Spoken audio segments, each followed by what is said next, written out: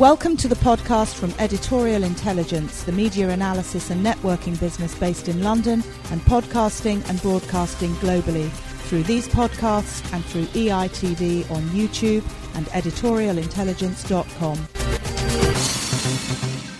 Thank you very much for coming on this odd day. It's odd weather-wise. It is, of course, a gloomy anniversary. Edelman have deep cleaned their building. And so we're all here. I think we're all feeling rather valiant. I'm Julia Hobsbawm of Editorial Intelligence. I'm delighted to welcome you to a really mixed bag of an event. This event is doing two things, hopefully seamlessly. One is to celebrate the publication. Oh, there's a very open window. That's very deep cleaned. I think that's where the swine flu came in. We're here for two technically unconnected, but perhaps at the end of this evening they will be connected reasons. One is the publication of this, which you will all be given. It's a report that we published tonight following our first ever Thought Symposium. Wow. How's that for a punchline? Ta-da! On individuality in a mass age, with or without thunder and lightning, which we have put together with our partners Edelman, who are kindly hosting this evening, the media analysis firm Cision, the Cass Business School, the Financial Times, Jaguar Land Rover. And in order to kick off this publication, we're mixing this event with another event that some of you know we do regularly called our Thought for the Day, where we invite two prominent figures to give us what is on their minds. On my left, at this moment, politically speaking, on my left is Stephen Carter, Lord Carter, the Minister for Communications Technology and Broadcasting, who is our window monitor.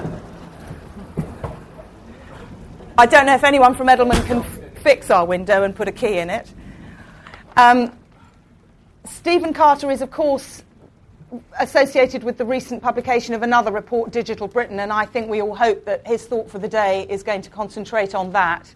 He has an incredibly illustrious career in business and advertising, and speculation is rife about what he will do when he leaves government, but I think it's safe to assume he won't be sharing that with us in his thought for the day. But to start is William Eccleshare, who was at Portmeirion at the Names Not Numbers inaugural symposium.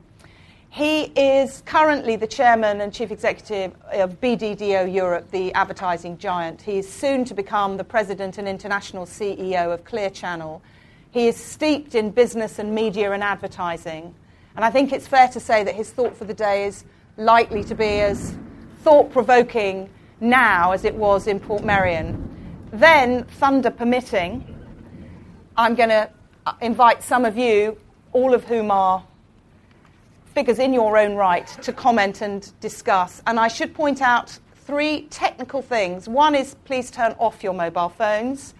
Two, please be aware that this event is being filmed for broadcast on EITV on YouTube, and it will be podcast. And if for some reason any of you object to being filmed, please say so. And if you object to being broadcast, podcast, don't say a word. William, please speak to us. William Eccleshare. Yes, thank you. Right. I always like to do standing room only, but today it was obviously arranged to be standing room only so that just a very few of you can sit down. So we'll try and keep it as brief as possible so that you don't have to stand for too long. Can I just ask before I start, how many of the people in the room were at the Portmeirion Names Not Numbers? Right, okay. Well, what I'm going to do is kind of update a rant that I did in Portmeirion and share with you kind of what's on my mind today as an update of what I talked about then.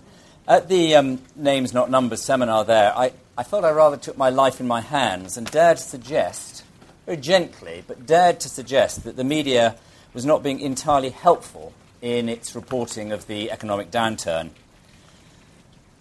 I also predicted at that point that the media would soon tire of reporting unremitting gloom and would before too long start citing green shoots. Well, that was back in February, and I have to say I've been proved unusually correct. There was a wonderful article in Bloomberg. Matthew Benjamin wrote a great piece, end of last month, in which he talks about what he calls the massive overuse of the green shoots cliche and the lack of any substantive data to support it.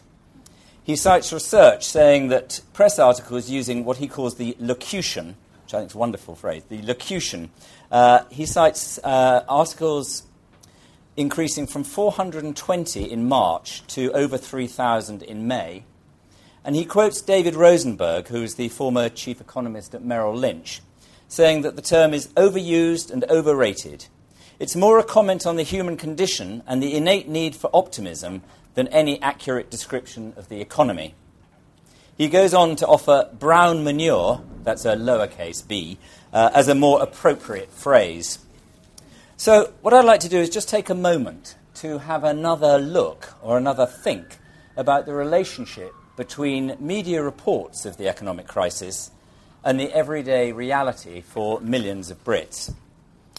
Ben Hecht, the author of The Front Page, which is probably the best play ever written about journalism, he wrote, "Trying to determine what is going on in the world by reading the newspapers is like trying to tell the time by watching the second hand of a clock." His point, that the media inevitably distorts time cycles and therefore has to be partly disconnected from the reality of many everyday lives, is even more apt today in a world of rolling news and multi-platform reporting. Just 10 days ago, we at BBDO researched 1,000 people in the UK and asked them how they feel about their economic circumstances compared to a year ago.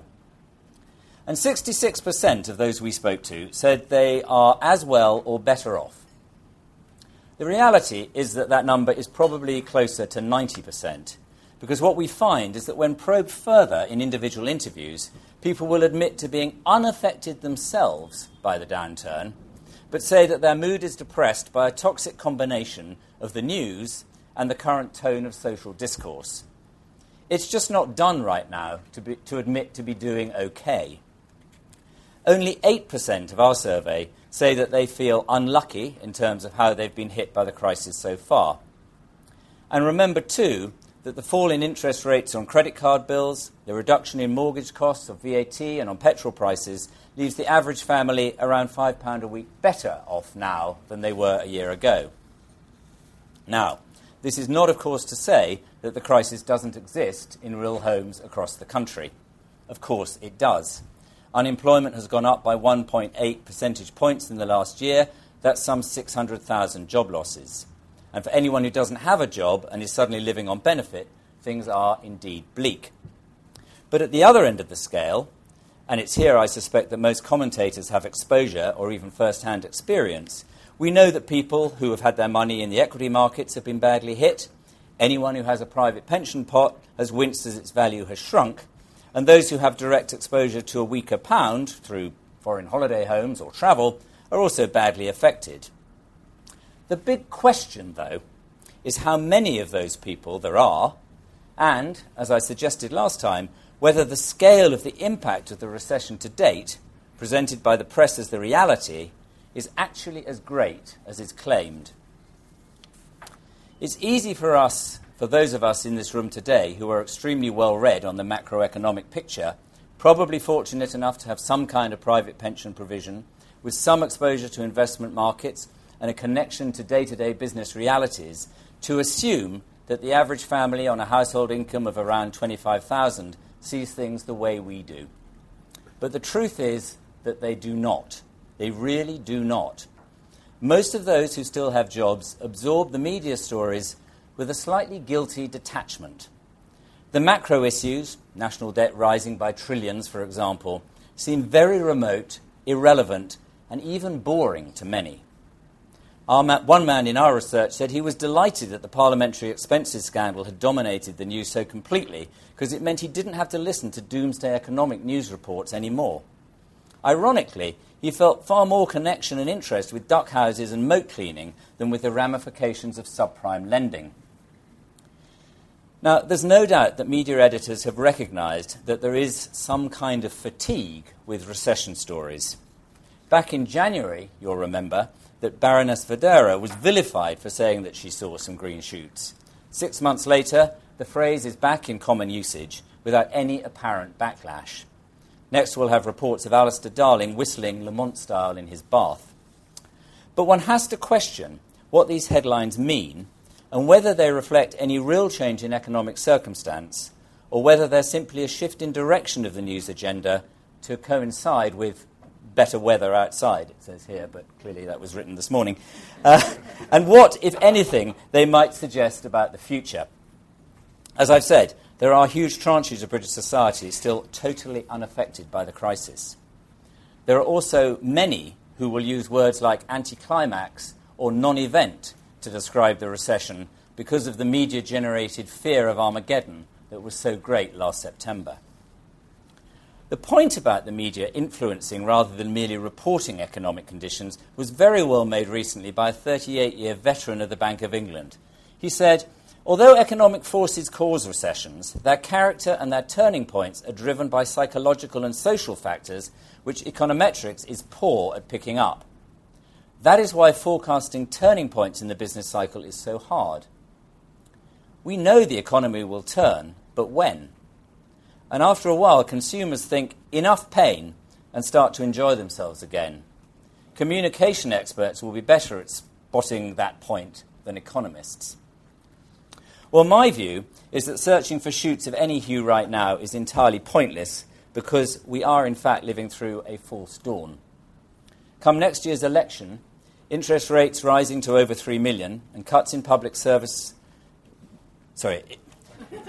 interest rate rises, tax increases hitting real earnings, unemployment rising to over 3 million and cuts in public service will ensure that we look back at this period as not exactly a golden age, certainly a time of relative well-being. And what will the media do then, I wonder? The attention span seems so brief and the need for a new narrative so urgent that I guess we'll move on from the spurious green shoots to an equally exaggerated theme of double dip or dead cat bounce. That'll probably see us through to the start of a Cameron government, and then after the briefest of brief honeymoons, we'll be back to disillusionment and depression. And if you don't believe me, look at how the US media are reporting Obama after just 6 months in office. Whichever view you subscribe to, you can be sure that this is going to be a long haul. And consumers who we talk to seem to recognise that and continue to behave schizophrenically. There's an overall sense of cutting back and reducing waste, combined with the occasional irrational treat. That's why we get stories of growing sales of camping gear or own-label fish fingers mixed with tales of boom time at Mulberry or Hermes, and why we still can't get a restaurant table on a Saturday night. Ambiguity is the order of the day, and as things get clearer, it may feel worse. Those of us in the advertising industry have, as ever, been hard hit and early hit by the downturn. Our responsibility now is to do all we can to recognise and understand the consumer mood and tailor our messages to encourage a speedy return to some kind of normality. And anything any of you can do to help us is most welcome. Thank you. Thank you. So all is not what it seems. Was all what it seemed with the response to your report? Let's hear from Stephen Carter now. Thank you. Well, thank you very much for that. I always have a slightly spooky sense of Groundhog Day when I follow William, because I started what passes for my career following William, because he was one of the first people to offer me a job, and in fact also introduced me to my wife, which has generally been a more successful experience than my career, I have to tell you. Although I do tease him. He maintains this is not true, but I've got the platform and the microphone. But I do tease him that when I eventually became managing director of the company that he had hired me, and I did that thing that you do when you become the boss, is I went straight to the HR department and asked to see my own file. And I dug it out, and there in my graduate recruitment notes were the notes from my 3-day boot camp interview. And there was a scribbled note from William Eccleshare, who was one of the examiners at the time, on mine saying, "Not a team player, don't hire him." But fortunately, he was overruled by wiser heads, and the rest is certainly my history, if not anyone else's. Predicting the future is a jolly tricky thing. I was speaking at a consumer electronic goods event the day before yesterday, I think. And at the end of it, I got sandbagged by the compere, who said to me, "We're going to ask every participant this, but what is the electronic device that is going to be critical to your life in 20 years' time?" So I looked out at the 800 or 900 people in the audience, and I could see some familiar faces. I could see Sony and Toshiba, and I thought, who am I going to offend here? So eventually I said, a pacemaker. And only yesterday I got an email from one of the manufacturers saying, "We think we can tool up the factory for your pacemaker, but do you want it wireless enabled?" And it was a little bit like that when we set off on the path for what has become the Digital Britain project, which I will try and reverse into a little off the back of William's comments, because given the title for what I'm supposed to be saying is a thought for the day, and this is a connected, concerned, and smart audience. And I've had the benefit of reading the report of the Portmeirion experience, which sadly I couldn't go to because I was somewhat preoccupied at the time. I was asked to do this particular project by the Prime Minister last summer because as we were sitting in Downing Street debating when the media would stop writing endless stories about the depths of recession. In fact, we used to ask ourselves, who would be the first to write the front page headline, "The recession is over"? And I think the prize actually went to The Independent about 2 weeks ago, had it as a front page formal headline. But you'd be reassured as taxpayers and citizens, hopefully, to know that last summer we were doing the strategic planning work on what should UK PLC do in order to be able to address the longer-term economic challenges facing any developed economy when the more acute aspects of the recession began to be less visible. Or put in my slightly more colloquial terms, what do we want to be good at in this country in 5 or 10 years' time? I was asked, along with some others, to go away and write some thought papers on that, and I indeed wrote one, and made the mistake of writing one on the sector that I knew something about. At which point the Prime Minister did to me what you may find happen to you in various different lives, which was put the, well, if not you, then who question. Trust me, when you're faced with that question of do you want to step into the public space, put aside your private life, and commit yourself to doing something for the public good, it's a very interesting dilemma because there are an awful lot of other ramifications that go along with the hysteria that passes for public discourse at the moment. And it rarely lends itself to intelligent or long-term analysis. And so my instinct, for what it's worth, was to say, well, I recognise that this is important, so I will do this as a report to government. I know a thing or two about it, and I'm very happy to give a year of my life to doing it. So I will do the Carter report on the digital economy. And the Prime Minister said, well, you could do that, but there's a shelf over here that's got a lot of other reports to government, many of which have been erudite and incisive, but some of which have gone nowhere. If you come inside the machine, you can make a much more material difference to the sector that you claim to care about. And hence the reason for choosing to become or accept the invitation to become a minister. What did we seek to do? Well, we sought to do something that's relatively straightforward, which is to write a piece of industrial policy. And industrial policy is an interesting soundbite because it's a piece of language that, if you're of my generation, which is broadly the kind of post-market liberalisation, Thatcher professional generation, industrial policy is something that we in this country don't tend to do. If one was to perhaps trivialise or summarise our approach to industrial capabilities beyond 2 or 3 key categories, our approach over the last 20 or 25 years has largely been liberalise, let the market at it, and provide a broadly ex-post competition framework to provide the necessary protections where that's needed. And many of us have benefited enormously from that. My own view, and this I have to tell you is a view forged in part from being an operator, in part from being a regulator, and in part now from being a politician, is that I think if you take a 50-year view of the world, that is not a tenable position in a highly intensively competitive global economy. Not because any one of those players can provide any or all of the answers, but because, as in any team-based situation, you need a collective effort. And you need a collective effort that is coordinated and coherent. You need to bring the effective power of government, and I'm enough of a progressive to believe in the benign power of government, if it is well-informed, well-applied, and based on coherent analysis, rather than knee-jerk political prejudice. And that is what the Digital Britain report and the white paper seeks to be. It seeks to lay out a reasonably coherent view of an important sector. It seeks to answer the questions of provision, supply, demand, participation, education, legal framework, the role of government as a procurer and as a setter of standards, and tries to address some subject-specific issues which are peculiar to the UK market. Going forward, where will it go? Well, interestingly, there are, I think, 82 specific recommendations in the final report. From my private conversations with the opposition parties, there are probably 79 of them that there is agreement on. And there are 2 or 3 that there are not. The 2 or 3 that are not tend to be the ones that the newspapers understand and therefore report. And there will be a bit of a political debate about those.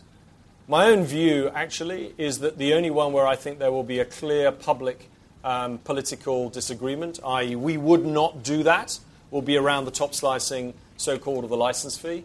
And I would say the reason why the opposition party will take that view is partly because they know we will make the decision before they have got even the slightest chance of being anywhere near government. And therefore it's an easy opposition place to be.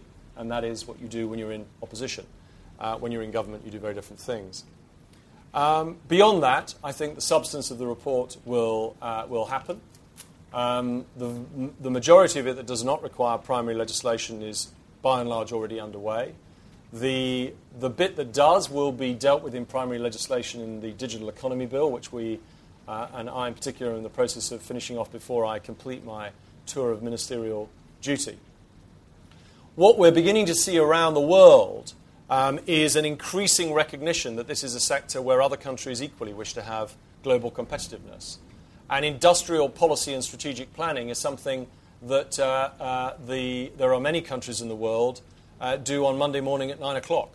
If you go to China, if you go to Singapore, if you go to Korea, if you go to Japan, if you go to Malaysia, if you go to any of these countries, or even the more traditional Western-style democracies that are much more comfortable with what I would call nation-building activities. You go to Australia, you go to Canada, you go to North America, even go across the channel to France or to Germany. These are large-scale industrial, liberal market economies that are willing to harness the power of government policy, and public procurement investment to achieve a competitive advantage for the country that they're in. That does not mean protectionism. It means recognizing that there are key attributes of a developed economy that you have to take a long-term view of. And in my view, communications, infrastructure, content, legal framework, and capabilities are self-evidently examples of those if you are going to have a knowledge and service-based economy. I remind people that we did not end up as one of, if not the leading financial service sector of the world because we wished to be that. We ended up as the leading financial services sector of the world because we made conscious decisions as a country to liberalize the markets, to create a tripartite regulatory structure that incentivized the development of new markets. We provided liquidity structures, trading mechanisms. We provided tax breaks, foreign investment incentives. And all of those things resulted, combined with our genius and ability, in an education structure which prioritized the development of skills, a recruitment market that drove people into the banks and into the city, which produced a highly revenue-profitable sector for the UK Exchequer and the UK economy. Now, it's easy meat these days for people to poo-poo the financial services sector. I, for one, don't. I want us to have a dominant financial services sector. It's a powerhouse of revenue generation as well as attracting enormous investment and skills into the UK market. But no one wants to be sitting on a one-trick pony. And we need in this country to have depth of capability in a multiplicity of areas. For reasons partly of intervention and partly of coherence, we have strength in pharmaceuticals, largely because of the scale of investment in the health service. We equally have scale of capability in defence, again because we are, as a country, one of the European countries that invests a disproportionate amount of our GDP in defence expenditure. This is a sector where we should take a very clear view that we wish to have a similar level of competence and scale. That is what we try to lay out in the white paper. In my view, it doesn't answer all of the questions. Indeed, it doesn't ask some of the questions. But it is the first time we have ever in this country tried to look across government and put in one place what are the key issues and how should we best address them. And it has been the most enjoyable and rewarding experience, because when you do get the opportunity to make substantial and significant change, it's something you do very lightly.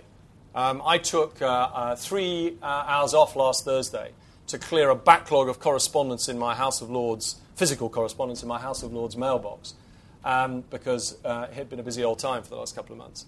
And I had about 300 handwritten letters from people. When people take their time to write you a handwritten letter in this day and age, you take the time to reply to it, in my view. And of those 300, about 100 and so of them, 120, were people writing to say, how can you consider putting a 50 pence levy, a £6 tax on fixed lines? This is a scandal. It should be paid for by somebody else, or we shouldn't do it, or we don't need it. Interestingly, about 30 or 40 letters were saying, thank God someone is doing something to improve our infrastructure. Now, as anyone will know who's ever been in the campaigning game, people don't spontaneously write to politicians to say, that's a jolly good thing you're doing. I have to tell you, that is a rare experience. And of the 120 or so writing to say this is a scandal, probably about 50% of them will be excluded by the exemption criteria that will apply. My judgment is that when you take a view and you want something to happen, you can't merely wish for it. You have to decide what are the ways in which it's going to be delivered. But you have to be very conscious when you're intervening that the negative consequences are way outweighed by the medium to long-term benefits. And I sincerely hope they will be. Thank you very much. Thank you. Now, Stephen, you can stay for like 10 more minutes. Is that right? No, I can stay until 6:15. OK, great. OK. Well, before we have a more generalised discussion, and I do have an idea about how to link these two rather disparate talks together, I think you very kindly said you take some specific questions, and I know there are a lot of people here that would particularly like to raise a point. First, I'd like to come to Jason Nisse, former business editor of The Independent on Sunday, but for the benefit, I'm not going to introduce everyone, so say again who you are and address your question or your comment. Jason Nisse, now of Fishman Hedges. In the bonfire of the Quangos, one of the few guys which were actually put on the bonfire was your former bailiwick of Ofcom. What do you think about the criticism of Ofcom, and how do you think it should be reformed?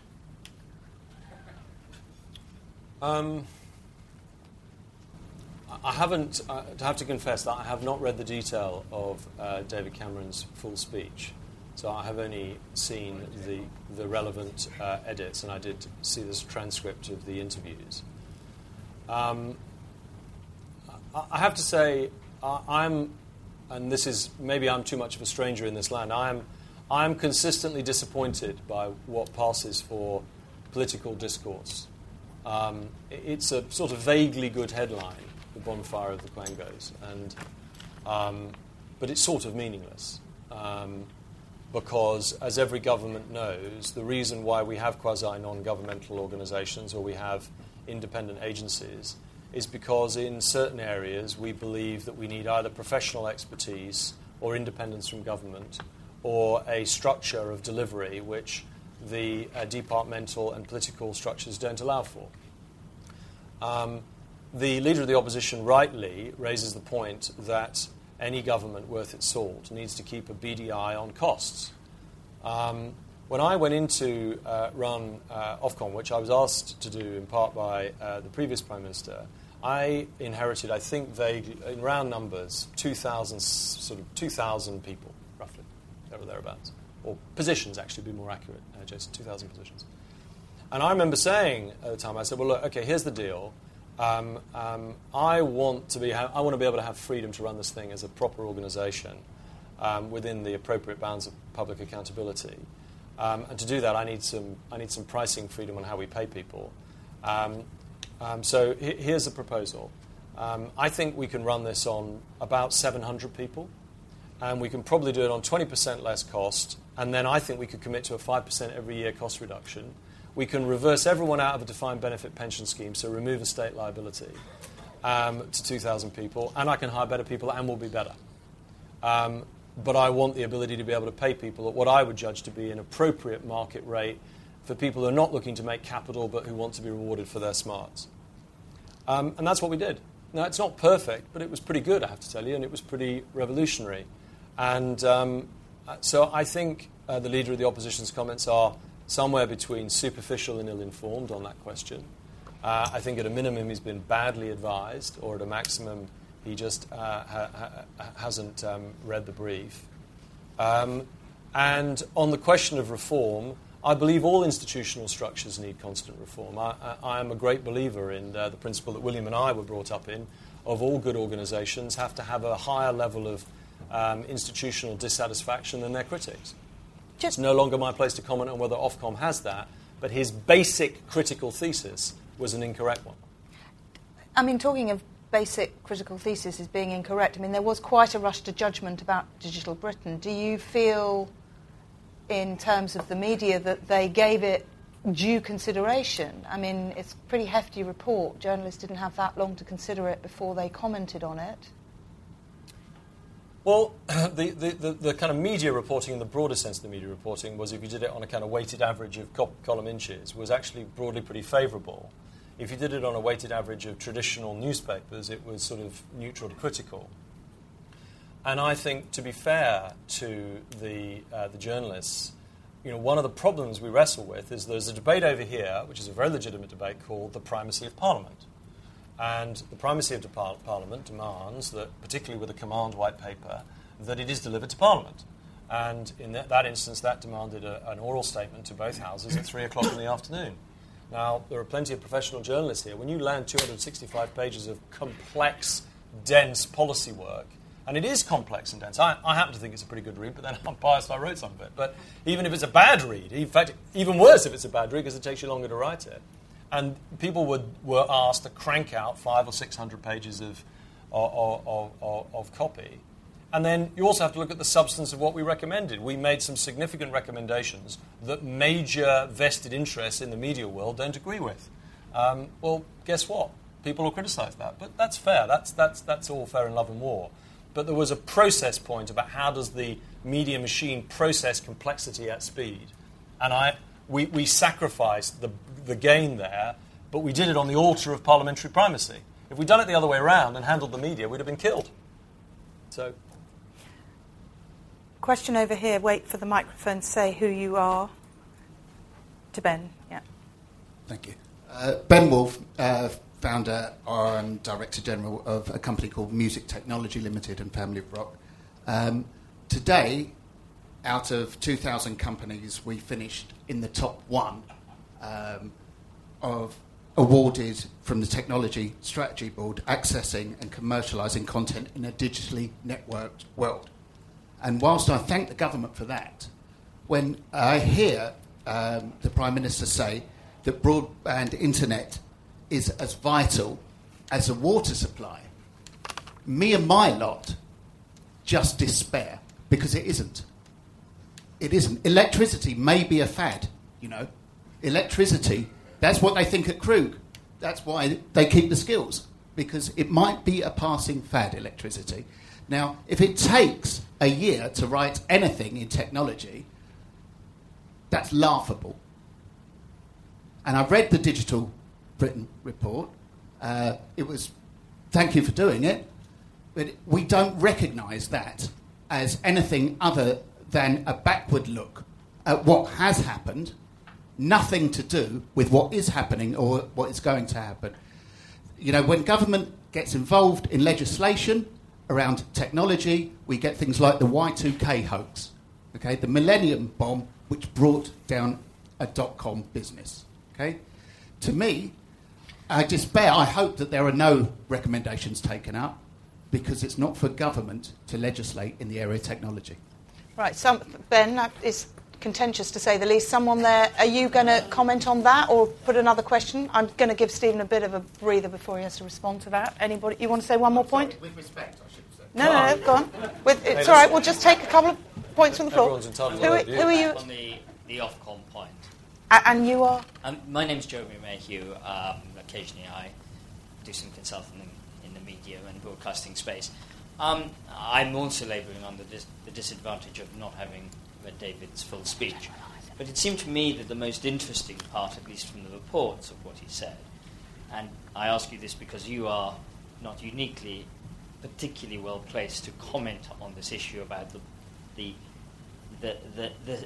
point at which government in Whitehall should end and the Quango should begin, I agree. was that the boundary line between those things that in a sense should be delegated to technocrats, I don't use that in a dismissive sense, and those things that should remain within the political and democratic sphere had shifted somewhat in the wrong direction, and that things that should inherently and necessarily be political decisions were being taken within the Quangos. And I wonder whether you, without debating the issue about the efficiency of Quangos as a class, which seems to me, relatively speaking, an uninteresting question, I thought that he did address a very interesting question about whether or not certain things should come back into Whitehall, because that's where the democratic domain belongs. Thank you. So, yeah. a response on any or all of those 2 points?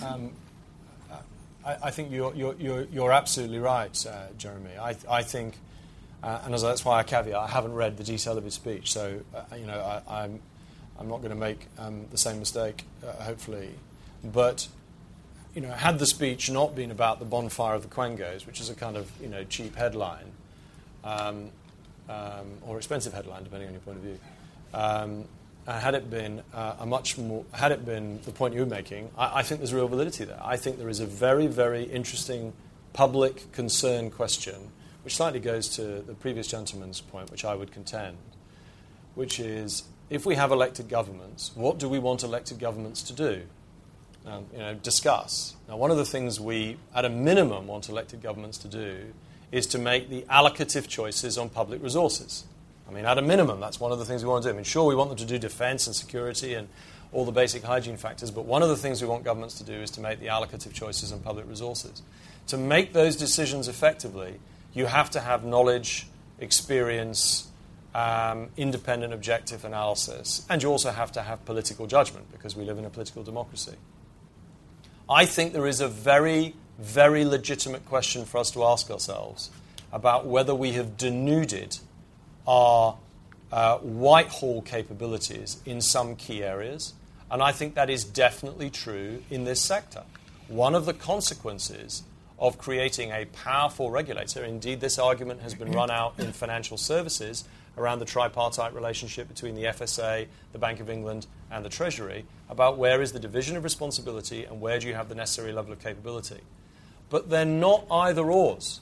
The question isn't, should we have powerful, effective, well-informed government and diminished regulators? It's how do we get the best of both? Because from the best of both, that's where you end up with the right answers. Because there are responsibilities, I think, for example, in an elective democracy. I do not want governments engaged in editorial policy on news media. I don't think we should want that. And that has rightly been an arm's length responsibility from government on regulators. To the previous gentleman's question, I'm not really quite sure whether I understand the question, but so I don't want to give you a sort of wrong answer. If yours is a kind of counsel of despair, which is basically government should bog off and leave it all to the market, I don't buy it, and I could give you 500 examples of why that wouldn't work. That wasn't the question. What was the question? The question is, it's very difficult. It's very difficult to spend a year on anything in technology and then report, because it can only be retrospective. So is the question, was it out of date the minute it was published? Absolutely. Okay. Okay. So what's your answer to that? Well, my answer to that is you're self-evidently right that in the technology market, more than any other markets, it moves at a pace and a speed which is not, for example, equally true in, the automotive market, to take another live market. It does move much faster. This will come as cold comfort to you, I can determine from the tone of your question. But I have to tell you, by government standards, this report went at warp speed. Whilst there are parts of it that were historical, there are significant parts of it that are, I think, quite forward-looking on some quite key questions. On your universality point, I don't know which particular speech of the Prime Minister's you were referring to, but I think I can say the point the Prime Minister was making was that in order for us to make a decision that broadband is a universal service, you have to win the argument that it equates with other universally provided services, of which electricity is an example. Now, you may contend it, but I have to tell you, one of the things that I have done in the last 9 months is spent quite a lot of time in those parts of the country, the sort of 1.25 million households who don't have broadband service, and they would profoundly disagree with you. It was about water, he said. Okay, but we've got a few minutes before Stephen has to go off, and I'm going to make my first attempt at a generalised point. You are free to raise other specific points, but here's my attempt at a linking point.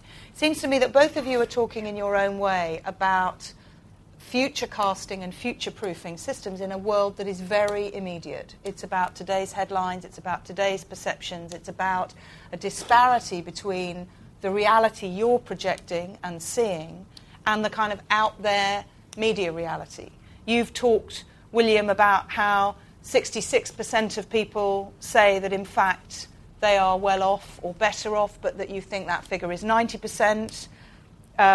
You talk about the hysteria of public discourse. So is there a problem, whether you're coming at it from an advertising perspective, whether you're coming at it from a government perspective, that people are being denied something in the future because of the short-termism of now? I mean, maybe I'm too much of an optimist by nature. I think two things on that. One, you can't ignore where we are in the kind of political cycle, which is, self-evidently relevant. We're in year 12. A general elections having interview, that clearly is a prism through which people see things, and that is different even than, where they are in the United States of America, however swiftly the political debate is moving on. But secondly, I think what it demands is that more people participate. I think here's a bad outcome. A bad outcome is that what people do is they use the power of technology or individual communities or areas of specialist interest, and they apply their energies and efforts to that, and they leave the sort of public debate to somebody else. Because whether this gentleman likes it or not, these public decisions are being made. And therefore, I think it demands a higher degree of participation in order that you get the genius of all the talents and all the energies, rather than a sort of resignation. I'll leave it to the professional political class, because the professional political class alone will have a certain set of skills, but they'll be missing others. William, I think what we certainly see in terms of consumer attitudes is a greater volatility than there has been certainly in my lifetime. We see a more rapid shift of view, partly as a result of what the media are creating, and partly because that is the society in which we currently live. But whether it's attitudes towards Susan Boyle or political allegiance, you see sudden and very significant shifts in attitude and in approach. But you do. But at the same time, you also see, don't you, profound deepenings of people's sense of identity and association. I mean, go to where I'm from, Scotland. Genealogical tourism is ancestral tourism is a huge industry, because people are trying to find deep connections, places they're from, family bonds, school friends. So you're absolutely right. You have got this sort of, today Susan Boyle's in, tomorrow she's history, but at the same time you've also got people reaching for a sense of purpose and perspective over a longer period of time. Yep, I think that's true. I mean, is it relevant in this context, the remarks by the chairman of HSBC, Stephen Green, about values, that you've got, you made a very elegant paean to the financial services industry, but actually the last generation, if you like, has been one that was relatively value-free, and now we're in a very self-conscious era where morality is playing. So is that changing the landscape? Is it more profound than just the political cycle? Is it more profound? I don't know, because I think it's interesting that in terms of the major political parties, it seems to me that they currently lack any real depth of values. And there's a great piece in the FT today. Well, what is David Cameron for? What are Conservative values today? What are core Labour Party values today? I think it's much harder to tell than it was 20 years ago. Yeah. What do we think? Okay, lots and lots of hands. What down here? Hello, I'm Sue Primmer. I'm Assistant Chief Exec of the London Borough of Hackney, where we're hosting the media for 2012. But I actually want to ask a slightly different question. The media is a means rather than an ends, and your sort of slight disappointment at the level of discourse in the country. What is it that UK PLC does want to be known for, over and above being digitally inclusive or digitally enabled? If it's not the financial services industry, what discourse are we not having about what we want to be known for? Stephen, it's your 5 to 10 years' time question, isn't it? It is rather. Well, my point was kind of cast in the area of industrial sectors, and certainly I think the technology, media, and telecoms sector is one. I would say life sciences is another. I would say pharmaceuticals, health is another. I would say carbon technologies, low carbon technologies is another. Professional services industries is another. I mean, you could go on, and all we're really trying to suggest here is where there are clearly decisions that have to be made in the public space rather than in the private space. Let's try and get an alignment, whether it's decisions about curriculum design or tax incentives, or indeed investments in the funded by the Technology Strategy Board in funding startups in key sectors. And let's try and go through that process reasonably methodically. That's I think how I would approach it. Quick point from Nerina Hertz, and then I think, Stephen, we have to release you from the panel. Thanks. I think you were both talking really about narratives and about the importance of narratives and about how narratives can affect economic futures, and also, and you were also talking about industrial policy, trying to link those up in a I'm Nerina Hertz, Professor of Globalization and Sustainability at Erasmus and Cambridge University. Linking those up, I'm absolutely all for a much better industrial policy here in the UK. I think we absolutely need it. At the same time, I travel all over Europe and I see other governments trying to do exactly the same thing.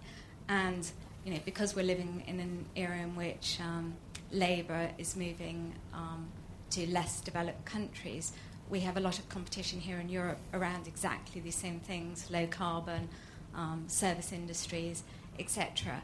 How does UK develop a distinctive narrative in this context? That's, I think, a big challenge, and I'd like both of your views on that. Well, I was going to say, there's your ad campaign, William. You can solve that for us, please, in less than 5 minutes. Stephen, do you want to respond quickly and then...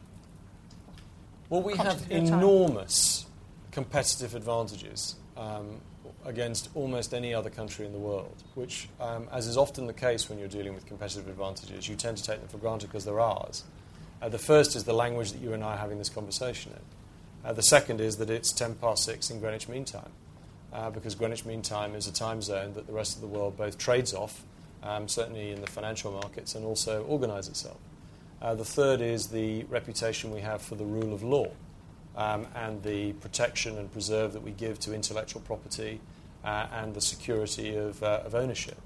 The fourth, which is potentially ironic given the conversation we're having, is that we are, and I can tell you, having been both a regulator and a faux politician, we have a reputation around the world for being outstanding at public administration and having a broadly honest political system.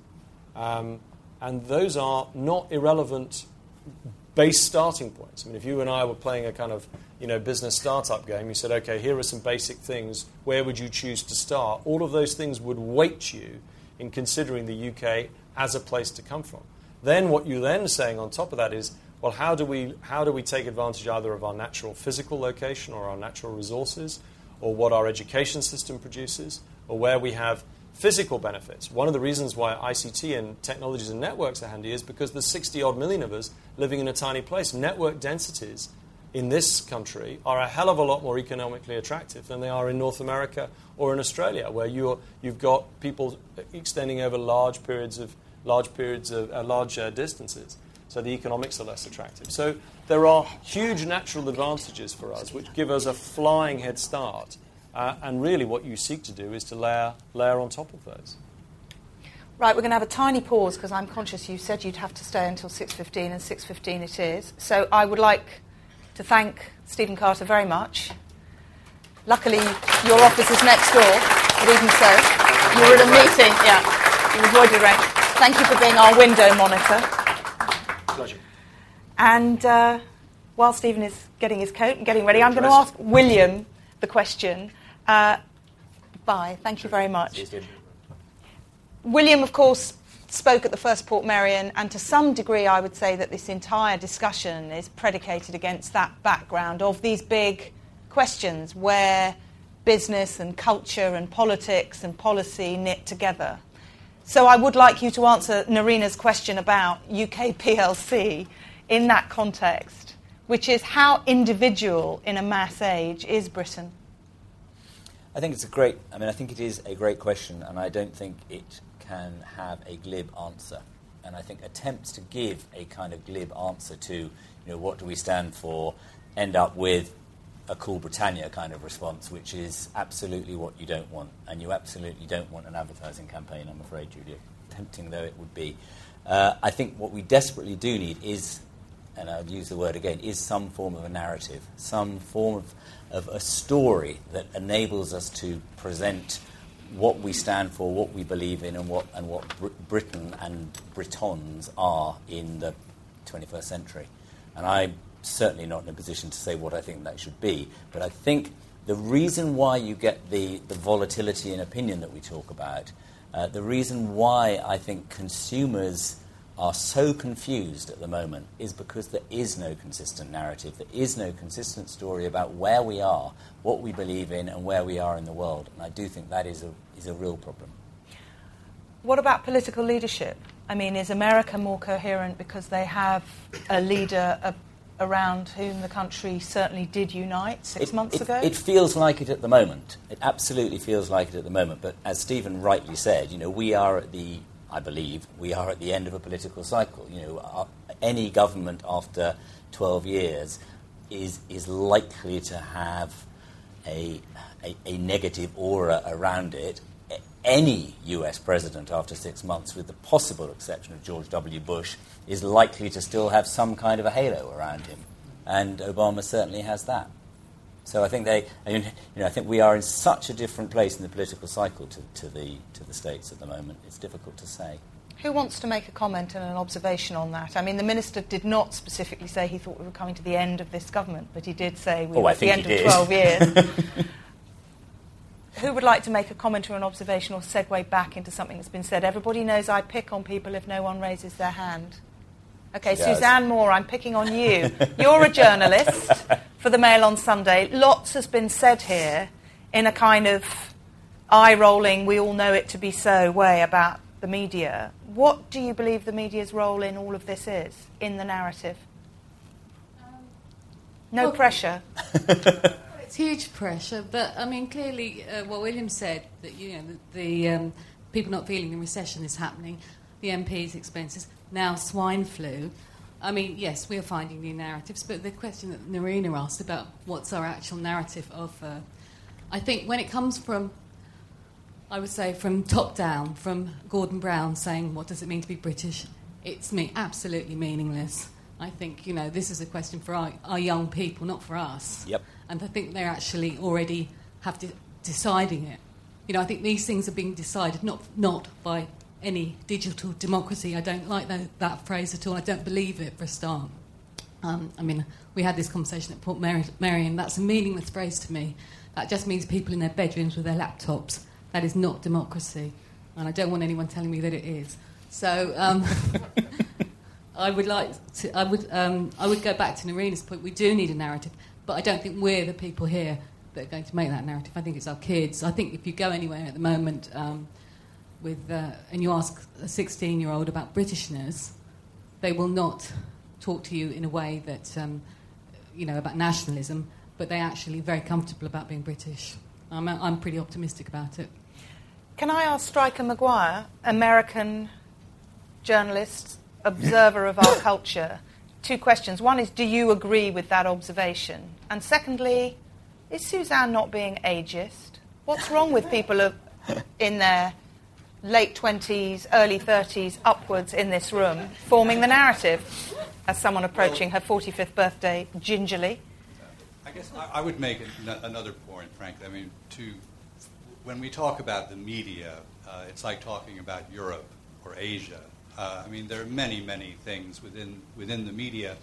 And I think, if nothing else, William has presented us with a perfect opportunity here, because if the media are making up the fact that we're in a great recession, and the media are experiencing advertising declines of 25 to 40% year on year, then all we have to do is get together, with you and me, and then that's the end of the crisis, and we'll all live happily ever after. I did not say it was being made up, to be fair, but I take exaggerated. Yep.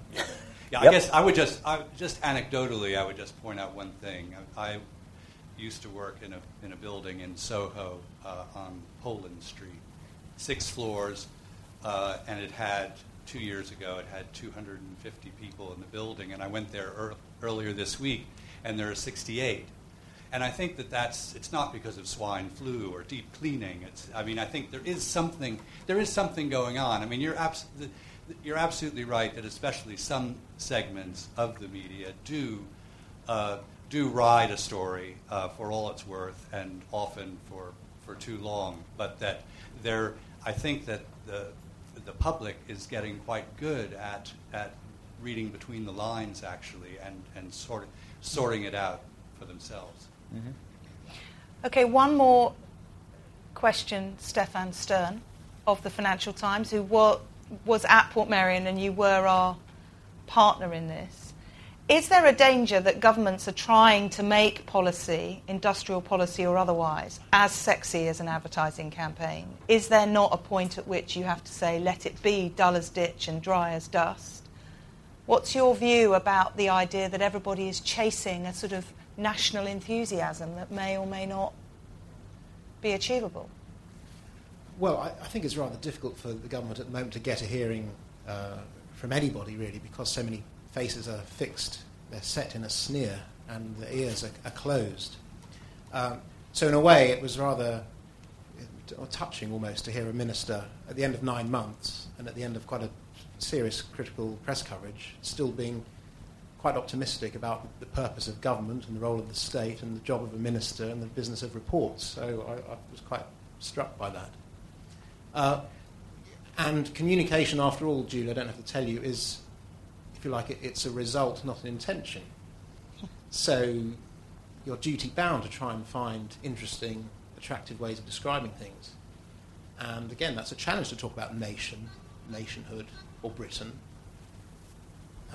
Tony Blair wanted us to be a young country again, didn't he? But that's quite difficult in Britain. Although the successful Olympic bid did something to reintroduce that concept of new Britain, young Britain, and explicitly multicultural Britain. So I'm struck by the minister's enthusiasm in spite of this difficult job. I'm also struck by a curious thing in William's comments, given that he is in the perception business.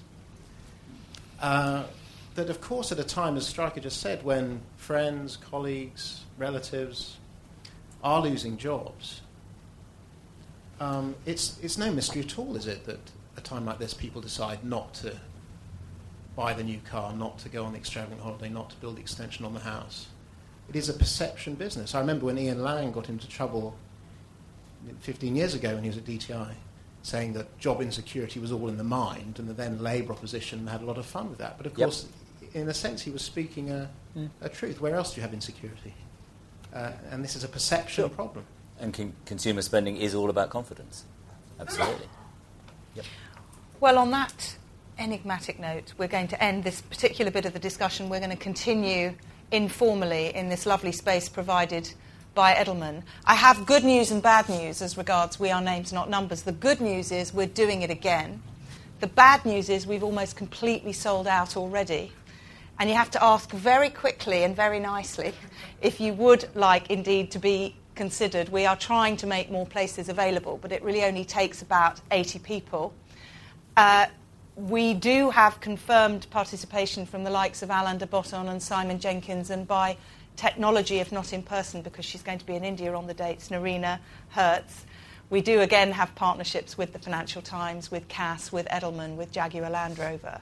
But I hope, whether or not you did attend Portmeirion, whether or not you attend the Names Not Numbers next year, that you will take the time to have a look at these contributions. And I would like to thank William, and indeed the empty chair that was Stephen Carter, and you. So we'll send you the links to the podcasts and the broadcasts, and enjoy Edelman's hospitality a little while longer. So from Editorial Intelligence and Partners, thank you.